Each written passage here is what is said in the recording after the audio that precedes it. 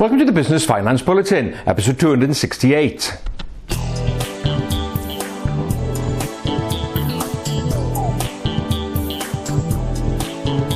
Welcome again to the latest Business Finance Bulletin. With me, Rob Warlow from Business Loan Services, the commercial finance experts. In this bulletin, importance of planning ahead for a no-deal Brexit, financial mistakes business owners admit to making, and Starling Bank opens its service to multi-shareholder limited companies.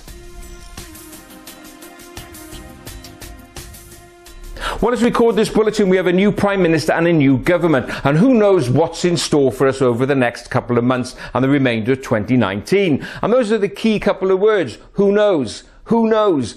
People don't like uncertainty, and that's certainly what we've got over the next couple of months. Now, how does this impact you from a business perspective, particularly in terms of managing finance? Well, just like business owners don't like uncertainty, banks and lenders don't like uncertainty either. Now, we're already beginning to see some lenders tightening up their criteria. Recently, Funding Circle, one of the online alternative lenders, had admitted that it was tightening up its lending criteria, and we've seen evidence of that in the marketplace. Now, what can you do? Well, I say to remove this uncertainty, you need to be planning ahead when it comes to raising money. One thing that happens in times of uncertainty, it can take longer to get decisions from lenders. They will ponder more. They will request more information from you. So the first key thing you need to think about is when you're looking to raise finance, do it in time. Don't leave it till the last minute. Sit down, prepare a cash flow forecast, or just mentally think ahead a couple of months and whether you're going to need finance, and start the process early enough. The next thing you need to do, put all your information together. Make sure you've got up-to-date management information and management accounts. Banks want to see exactly what you're doing in real time. Also, your annual accounts. Make sure that those are filed as quickly as possible after year end. There's too many businesses that we deal with when raising money who are months and months behind the year end as regards filing those accounts. Banks don't like that. They like up-to-date information. So there are a couple of things that you can do. Plan ahead, move quickly, be very early in when you're looking for finance, and get the right information packed together.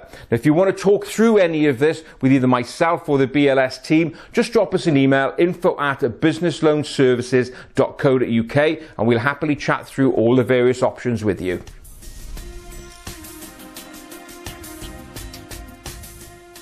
What financial mistakes have business owners made, particularly during the startup phase?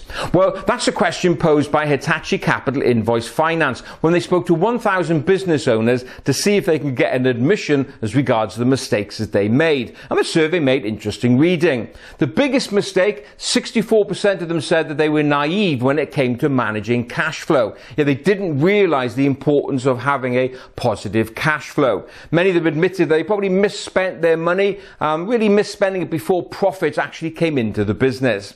Next up, 40% of them said they probably got their funding structure or their mix of funding wrong. In fact, 27% of them said that they didn't realize when they were a startup that they may have been eligible for grants and also startup finance.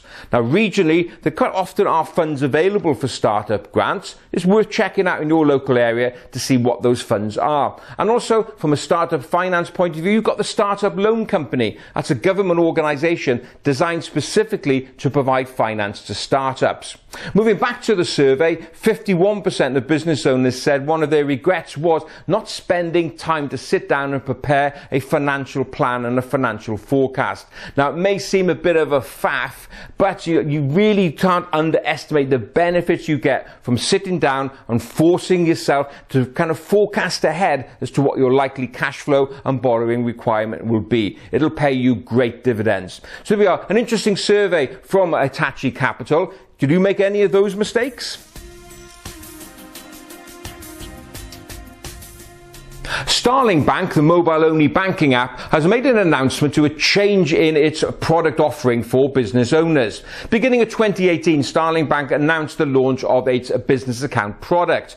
But the product was only available for single ownership businesses, i.e. we got one director and one shareholder. Well, Starling has now opened 60,000 business accounts, and it's announced that it's now expanding that service to allow multi-shareholder businesses to open business accounts. So you may have up 2 or 3 shareholders or directors where previously you were locked out of having a Starling Bank account? Well, now you can. The Starling mobile banking app, it's free to operate, so there's no monthly fees and no withdrawal fees and no fees for any electronic payments. If you've got cash to pay in, you can access that via 11,500 post offices across the UK for a starting price for a deposit fee of £3. So it's quite a versatile banking app. So good news there from Starling Bank to be able to expand that service out even more. If you want to know more about that business account, just go along to the Starling Bank website, which is starlingbank.com/business-account.